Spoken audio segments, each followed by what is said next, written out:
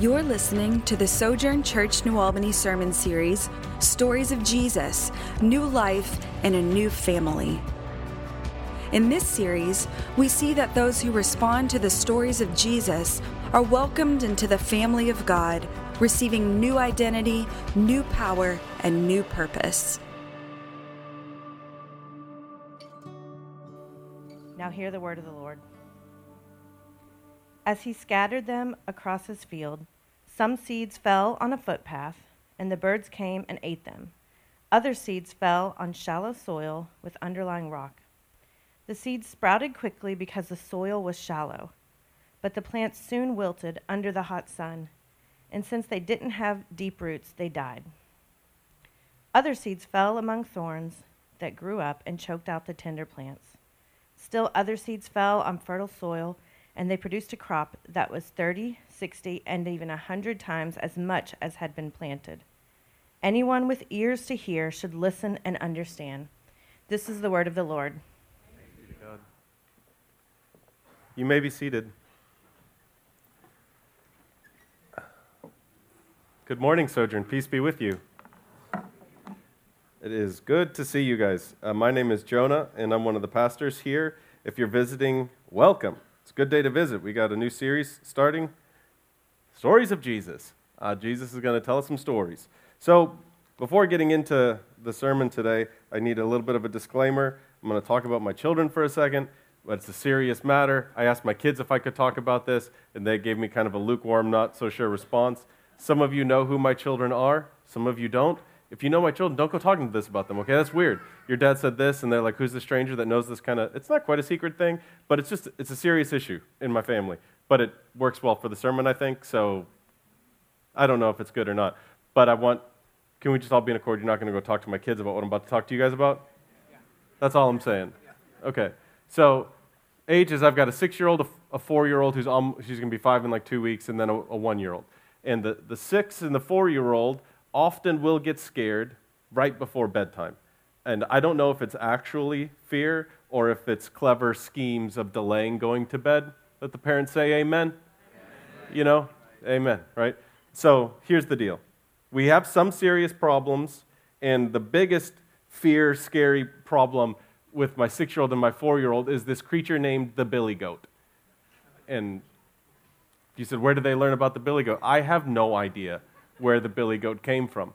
It is a creature / demon / monster.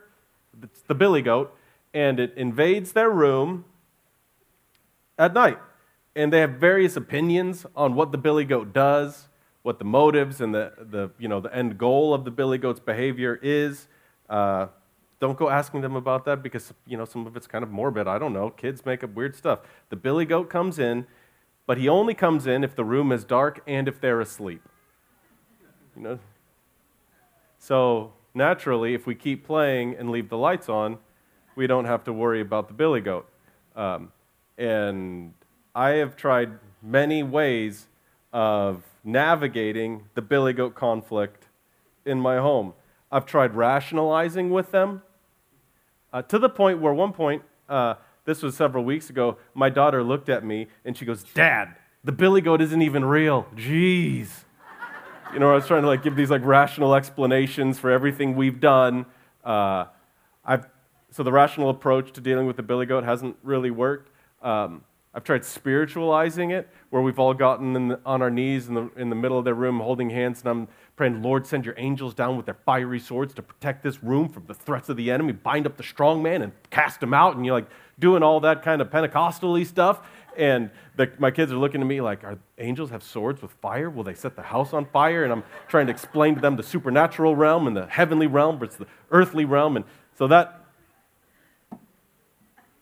didn't work.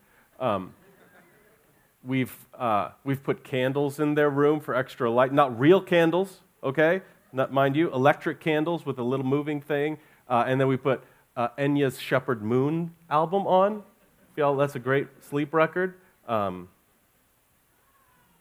my point is we've tried lots of different tactics, and I would say none of them have been home runs. Some have worked with varying degrees of success, and somehow the billy goat keeps coming back, and it hasn't removed the fear of the billy goat. Fear not, dear congregation, because I have found a trick. And here's some next-level parenting for you, okay? So listen, I feel pretty confident about this strategy because it works every time. And every time we've done this, the billy goat has appeared less and less and less. So the way it works is the kids will start shouting, not like screaming in fear, but they'll be demanding my presence in the room, right? And so my 6-year-old and 4-year-old share a room. They both have a twin bed in it. And when they're afraid of the billy goat, they have to get in the same bed. And when they're afraid of the billy goat together, then Dad has to get in the bed with them to go through our scare tactics. So if you can, I'm not a small human, right? Like 6 foot, 6'1"-ish. And so imagine me I'm laying on my side because it's a twin bed. And in front of me is my 4-year-old and behind me is my 6-year-old. And I got to have like this. And we're strategizing what to do with about the billy goat. We're crammed in. And they're hemming and hawing about the billy goat and nothing will work. And then I'll say, hey guys, do you want to hear a story from when you were a baby? And they'll go, ooh, what kind of story? Or I'll say, do you want to hear a story about when Pappy was in the National Guard? And they'll be like, National Guard, Pappy, what? I'll say, do you want to hear a story about fill in the blank? And they perk up. As though a switch were flipped, their eyes move on to me, and the worries of the billy goat go back to being kind of a child's stay awake longer fantasy. I don't really believe my children have a spiritual problem. I don't think the billy goat is an actual demon who's spiritually invading my home. They don't have a rational problem, right? That they can confess that the billy goat isn't real. I think what they have is a failure of imagination. Their vision, their imagination gets fixated somewhere, and they can't see around it. Have you ever had that happen? Or you fall in love with a house, or you fall in love with a car, and none of the arguments work? You know you can't afford it. Here's the secret to having more money or building wealth, I think, is don't buy stuff you can't afford. Or to take it one step more intense, spend less than you make. And over time, you will have more money. How do you lose weight? Burn more calories than you eat. You're welcome, right? Like, these aren't revolutionary concepts, but our visions get focused on somewhere. You ever been in a situation you just can't imagine things being any different? And you feel hopeless? And it's almost like you're hypnotized staring at this thing. That's the effect the billy goat has had on my kids, where they're just honed in on it. It's a failure of imagination. Stories have a way of sneaking around your vision and captivating your imaginations. Stories have a way of sneaking around your rational mind, sneaking around the things you're kind of consciously aware of and doing something in you. You ever found yourself, my family has a slight Disney problem. You ever found yourself in the middle of a Disney movie crying unexpectedly? Or something happens and you're like, oh my gosh. We had our staff Christmas party back around Christmas time, and there's a song from the new Frozen 2 record that I would put on like my all-time worship hits list. So I'll just, whatever, I'm super embarrassed right now. It's the song Show Yourself, where I'm like, this is my prayer life. And I'm driving home at 12 o'clock at night listening to Elsa sing Show Yourself, sobbing. And I'm like, I don't know what's going on. These stories have a way of sneaking behind our defenses, stirring our imaginations, and changing our focus. There's something oddly powerful about stories. They go places we don't realize, and they do something that is not obvious to us. I mean, we can resist advice in good sense over and over and over again, which some of you have, maybe with your finances, maybe with your health. Isn't it interesting when you think about all the ways humans have taught other humans how to live through the years? The most enduring ways are things like Aesop's fables. How will we teach morality and lessons to our children? We're going to tell them stories, fairy tales that have a lesson to them. Isn't it interesting that, so we here, if you're visiting with us, we believe the Bible, we believe all of the doctrines about the Bible, right? Like it's inspired, it's inerrant, it's clear, it's reliable, all these kinds of things. We think it's authoritative, we think it's the Word of God. This is God's message to His people. And do you realize that 2/3 of this book, it's something like 64 or 63% of this book are stories and songs. God didn't send us an instruction manual as much as he sent us a story and songbook. What does that say about the power of stories and the way that God has wired us as humans? Stories get inside of us, behind our rational thoughts, and they change us. We're at a very critical point in the ministry of Jesus in chapter 13. When we left our series on Matthew back, whatever it was, a couple months ago, a plot had been hatched to kill Jesus. The religious people, they've just had enough of it, and they can't tolerate him anymore, so they're plotting to kill him. And now in chapter 13, Jesus begins teaching by telling stories. As we'll see in a few weeks, Jesus knows opposition is coming even from his family. He knows that his cousin is going to be executed. He knows what's waiting for him in Jerusalem. So to prepare his disciples for the work that's to come, to really do that deep transformation that they need in their souls, to help them experience a new way of life and a new family, Jesus tells stories. We call the stories of Jesus parables. Parables, it's not quite fair to call a parable a story. There's a little bit more going on with the kind of genre of parable than just mere once upon a time storytelling. They're intended to wake us up in some ways, to stimulate our conscience, to move us towards action. But what's somewhat unique about parables is they do this all without us realizing it. They move us without being necessarily obvious. So maybe to put it a little more straightforward, parables are stories to soak in and mull over. They're stories to sip slowly, to consider, to ask, who do I feel like in this story? Who do I identify with in this story? How is this a story inviting me to respond? And it may not always be obvious or direct. I think if we approach the parables and stories of Jesus this way, if we allow them to come in and root around, we will change, I think, before we're even aware of it. So this parable, which often is called the parable of the sower that was read for us, in this section, we'll get more into some of the structure of this in the next few weeks. It's called the head parable. And what that means is this parable gives an interpretive grid for all of the other parables that are about to come here. So this says something about how we're to understand all of the other stories. So this sets kind of the general framework, and all of the other stories are going to be interpreted in light of this story. It gives direction and definition to all the other ones. So he begins by looking to a crowd and shouting to them, "Look!" So leave it there for a second. That's a song. That's Chris Tomlin's song. There it is. Look! And I put the look in brackets because English translations will usually say listen, and I think this is a failure of imagination. I don't like doing this just to prove to you guys every so often I went to seminary. The word that we translate there is behold.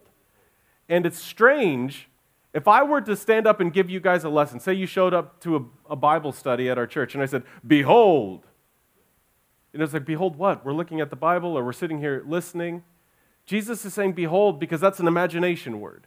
He's saying, I want you to imagine this in your head. Look, as though you were looking and watching this play out before you. Look like we're watching a movie. He says, look, a farmer went out to plant some seeds. And we read the rest of the story. So he's saying, imagine in your minds that a farmer went out and he's throwing seeds around.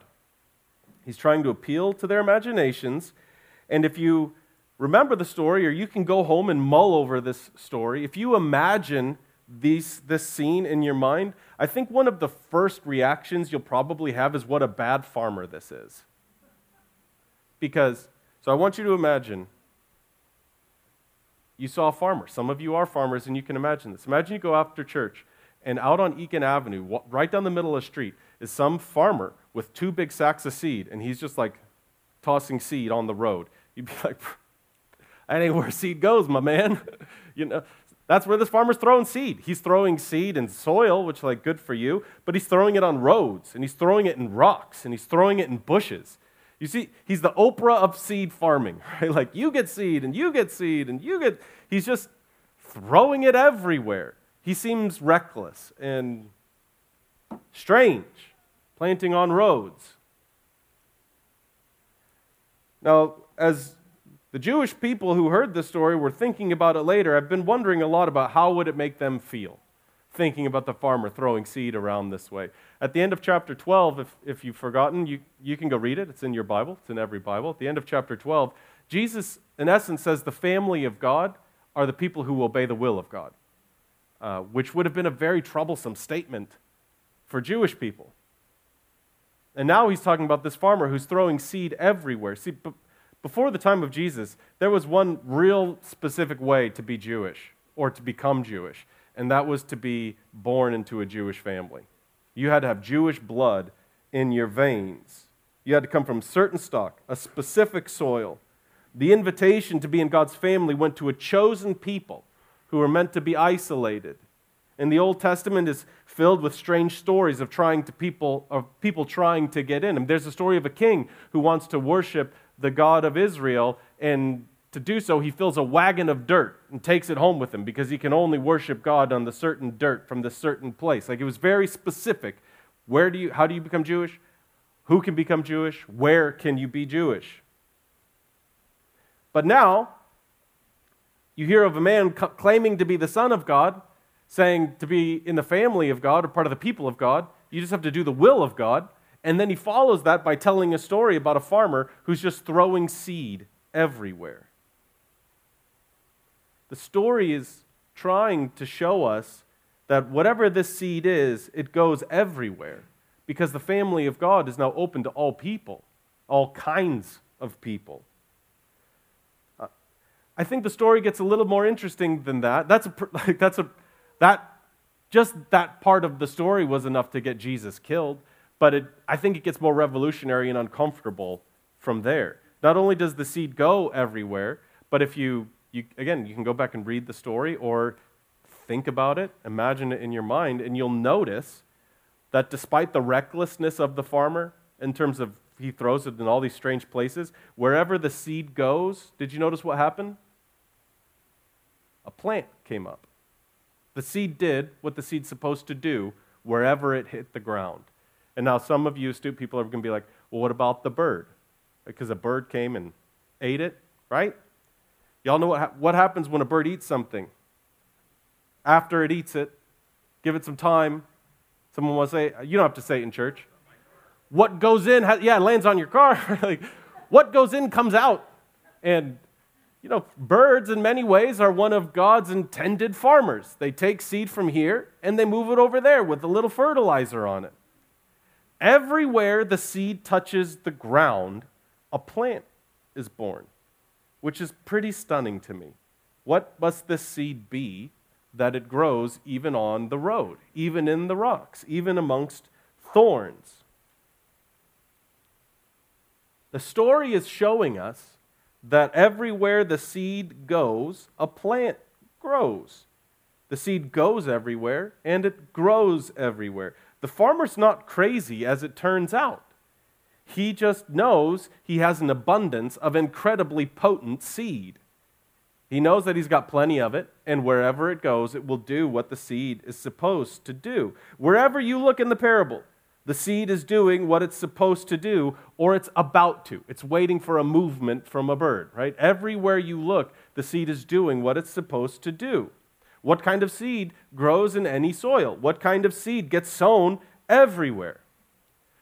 We know this parable is so important because we get kind of insider information later in chapter 13 when Jesus is explaining. If you get confused at all about the parables, that's part of what they're supposed to do. Even the disciples pulled Jesus aside and they're like, why are you talking like this? Nobody gets what you're saying. And so he'll give them interpretations. And Jesus, later in chapter 13, this is what he says the seed from the story is. He says it's the message about the kingdom. That is, it's God's word. So, he's saying the seed is the message of God's kingdom. Life with God is available now and it is near. That's the essence of the message of God. God's will be done on earth as it is in heaven. That is the message of the kingdom of God. This message goes to everyone and it works everywhere. There is no kind of person. See, most people, at least where, the Christianity I grew up with, this story was taught like in youth group. Here are the kinds of soils, and here's how to know what kind of soil you are. The emphasis was placed on you and your soil, what kind of life you've lived, your morality, your purity, the quality of your soil. And I think they don't call this the parable of the soil. Do you see that? It's the parable of the sower. It's about the man and the seed that he is sowing. It is a powerful seed that grows everywhere and works on everyone. Jesus is redefining the family of God. It is not people who are born in a certain way or live in a certain place. And if he had just come out and said, hey y'all, the kingdom of God or the family of God is something new now, they probably would have killed him right on the spot. But instead, he tells them a story. And he's sneaking behind their defenses and their long-held cultural beliefs and beginning to stir their imagination. The way he ends the parable gives us a clue as to why some of the plants never thrived. I want to make the point that everywhere the seed went, a plant grew. And we know, though, that everywhere the plant grew, it did not thrive. Jesus explains to us what is going on with that. So in verse 9, he says, anyone with ears to hear should listen and understand. Now, maybe that doesn't seem very helpful to you. We've been talking for a long time now in our series on Matthew that it's important to pay attention to the structure of what Matthew is saying. Not just what he says, but the way he says it. And so at the beginning of this parable, Jesus says, look. He starts the parable by saying, look. And he ends the parable by saying, listen. Look and listen is something that you will see and hear in the ministry of Jesus over and over and over. He'll do something with his hands that you can see, and then he'll do something with his words that you can hear. So think about the healings in chapters 8 and 9. Just go look. It's in your Bible. He'll heal somebody by touching, and then he'll heal somebody by speaking. Then he'll heal somebody by touching, then he'll heal somebody by speaking. John's disciples come up to him and say, John's not so sure if you're the Messiah or not while he's sitting there in prison. And Jesus says, tell him to look at what I've done and listen what I've said. Look and listen. Look and listen. Look at my works. Listen to my words. In each one of the instances where the plant didn't thrive, there's a failure of sight or a failure of hearing. Again, you can go look at this. In verse 21, it says some people's problems distract them from the words and works of Jesus. So you have this thing with Jesus over here, but you've got this apparent crisis, and you get so focused on it like my kids on the billy goat. That's all you can see. That's all you can stare at, and it's consuming your vision and all of your thoughts about Jesus, all of your remembrances of him or affections for him. You become totally oriented on this other thing. Some people's problems overwhelm them, and they have a failure of vision. They become overly focused on something, and their eyes move. Verse 22 says, some people's obsession with wealth and worry drowns out the voice of Jesus. We long. Here's how I would describe most of American economics. If we had more of what we've already got, it would solve our problems. And so we continually chase. You've got money right now, but if we had a little bit more money, because I bought something I can't afford, so I need a little bit more, then I could have a little bit more car, a little bit more house. If we had more of what we've already got, then everything would be okay. And so the voice of worry and the voice of wealth are shouting at us to have more, or it could be better, whatever. And we stop hearing the voice of Jesus. Failures of vision, failures of listening. From there, Jesus makes it crystal clear in the interpretation what's so special about the soil that produces abundantly. Verse 23, he says the abundant soil are those who truly hear and understand God's word. What a contrast to how Jesus describes some of the failures of the soil earlier in 13. He says they look, but they don't see. They hear, but they don't really listen or understand. You see that look and listen theme again? They look but don't see. They listen and don't hear. Jesus is saying those who thrive are the ones who look and listen. The seed, the plants that thrive, those are the ones who receive, who hear and understand God's word. Look and listen. This is the way. Look and listen. Look and listen. Practically, You have to receive this powerful seed. This cannot be a thought experiment. Parables are not meant to be interesting stories that you just think on. They're meant to move you towards action. And all of us, I don't care what your confession of faith is right now, take a moment and try to consider all of the reasons you may have to think there is no place for you in the kingdom of God. Some of you probably have pretty good reasons. Some of you probably made really bad decisions, and, your life is not where you wanted it to be. Maybe it's your past, things that you've done, or maybe it's things that have been done to you, things that you didn't have a vote for, but have come to feel like such a part of your identity. Just think of a couple of the reasons you have to think or believe that there's no place for you in the kingdom of God. Maybe it's a secret you're keeping right now.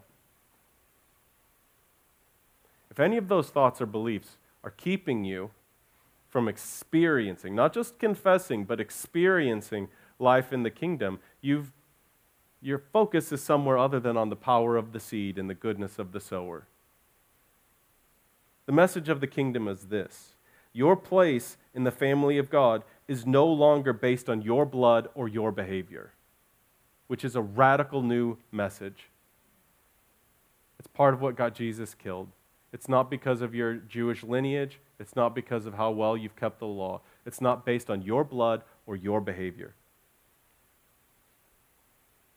Your place in the family of God is based on the blood and the behavior of Jesus. You don't need a specific kind of soil from a specific place. You need to receive the blood and the behavior of Jesus. Look and listen at what he has done for you. If Jesus' behaviors were as perfect as the scriptures say they are, if his blood has still been shed, there is room for you in the family of God. Unless you can somehow go back in time and uncrucify Jesus and unresurrect Jesus, there is still room for you in the kingdom of God. All of your qualifications have been met. If you trust Jesus, his work is credited to you, and his blood on the cross covers you. That's all you need to enter into a new life in a new family. The story is trying to, and I almost can feel it out here. But you don't know me, preacher. You don't know me. I don't know you. I don't know what you've lived. This story is trying to sneak behind all of your skepticism and reasons to believe that you are not good enough. And maybe convince you, I probably won't disagree with you that you're not good enough, but the story is trying to tell you that's not the point at all. It's not about whether or not you're good enough, it's whether or not you believe he is good enough, and whether or not his work is good enough for you. The seed is powerful, and it has been sown to you. It has been scattered onto your soil. From here on out, for the rest of your life, no one in this room has an excuse. You've heard the message of the kingdom of God. What will you do with it? Will you receive? Do you want to have a harvest that's 30, 60, 100 times what was planted? What does that mean? It sounds like a lot. I'm not precisely sure what it means. Do you want to have a fruitful life, an abundant life where you thrive? Well, look and listen. Look to the works of Jesus. Listen to the words of Jesus. Follow him.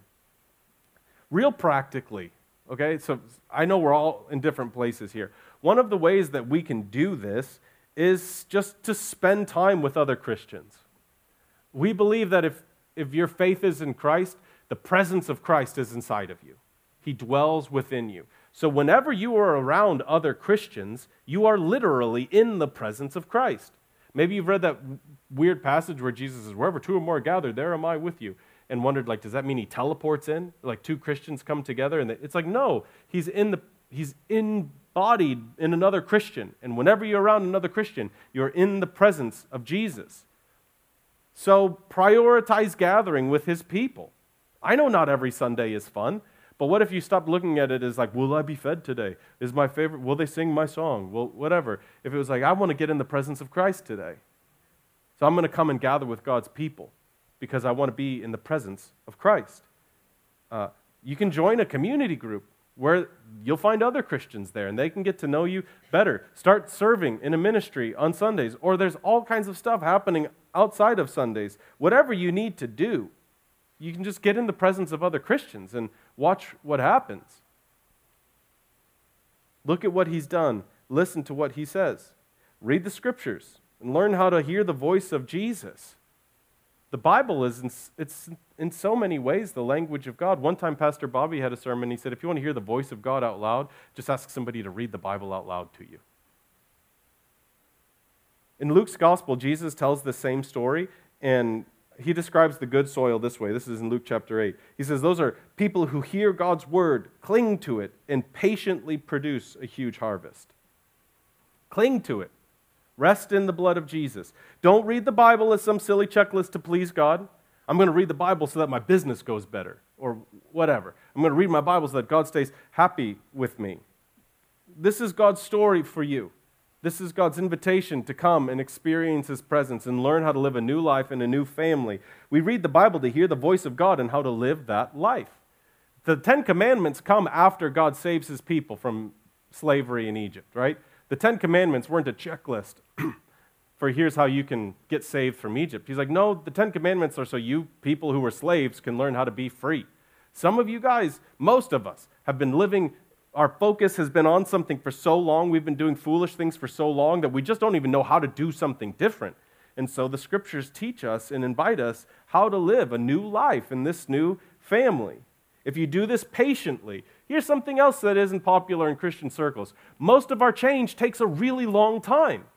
If it took 20 years for you to get messed up, give yourself at least 20 years to get not messed up. It takes a long time for new behaviors to feel normal. They cling to God's word and they patiently produced a huge harvest.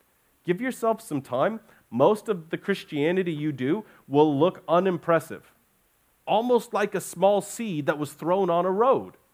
Like, man, the stories are so powerful. I think about this all the time. Imagine somebody took a little acorn and dropped it on your driveway. Would you think twice about it? Would you call the fire department or a landscape company and be like, you got to get this acorn off. My whole house is at risk.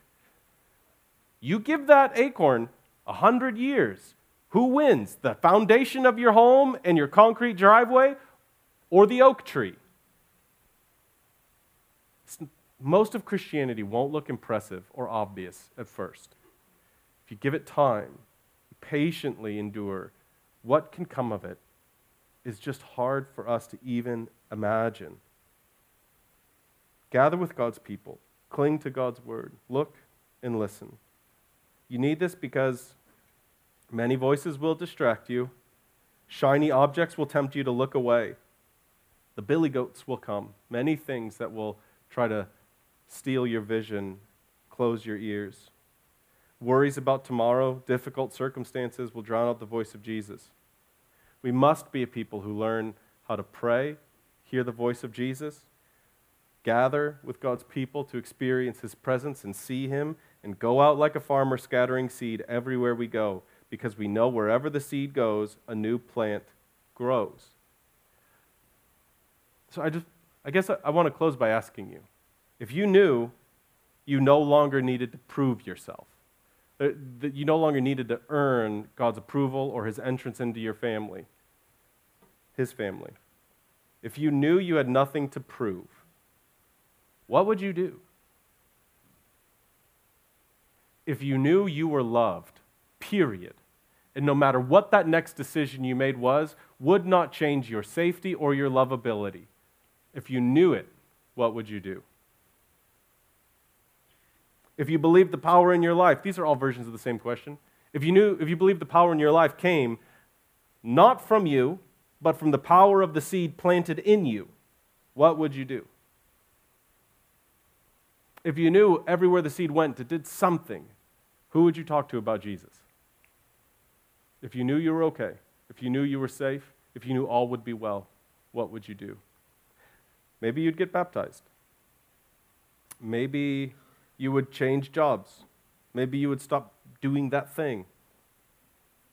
What would you do if you believed you had the very power of God working inside of you?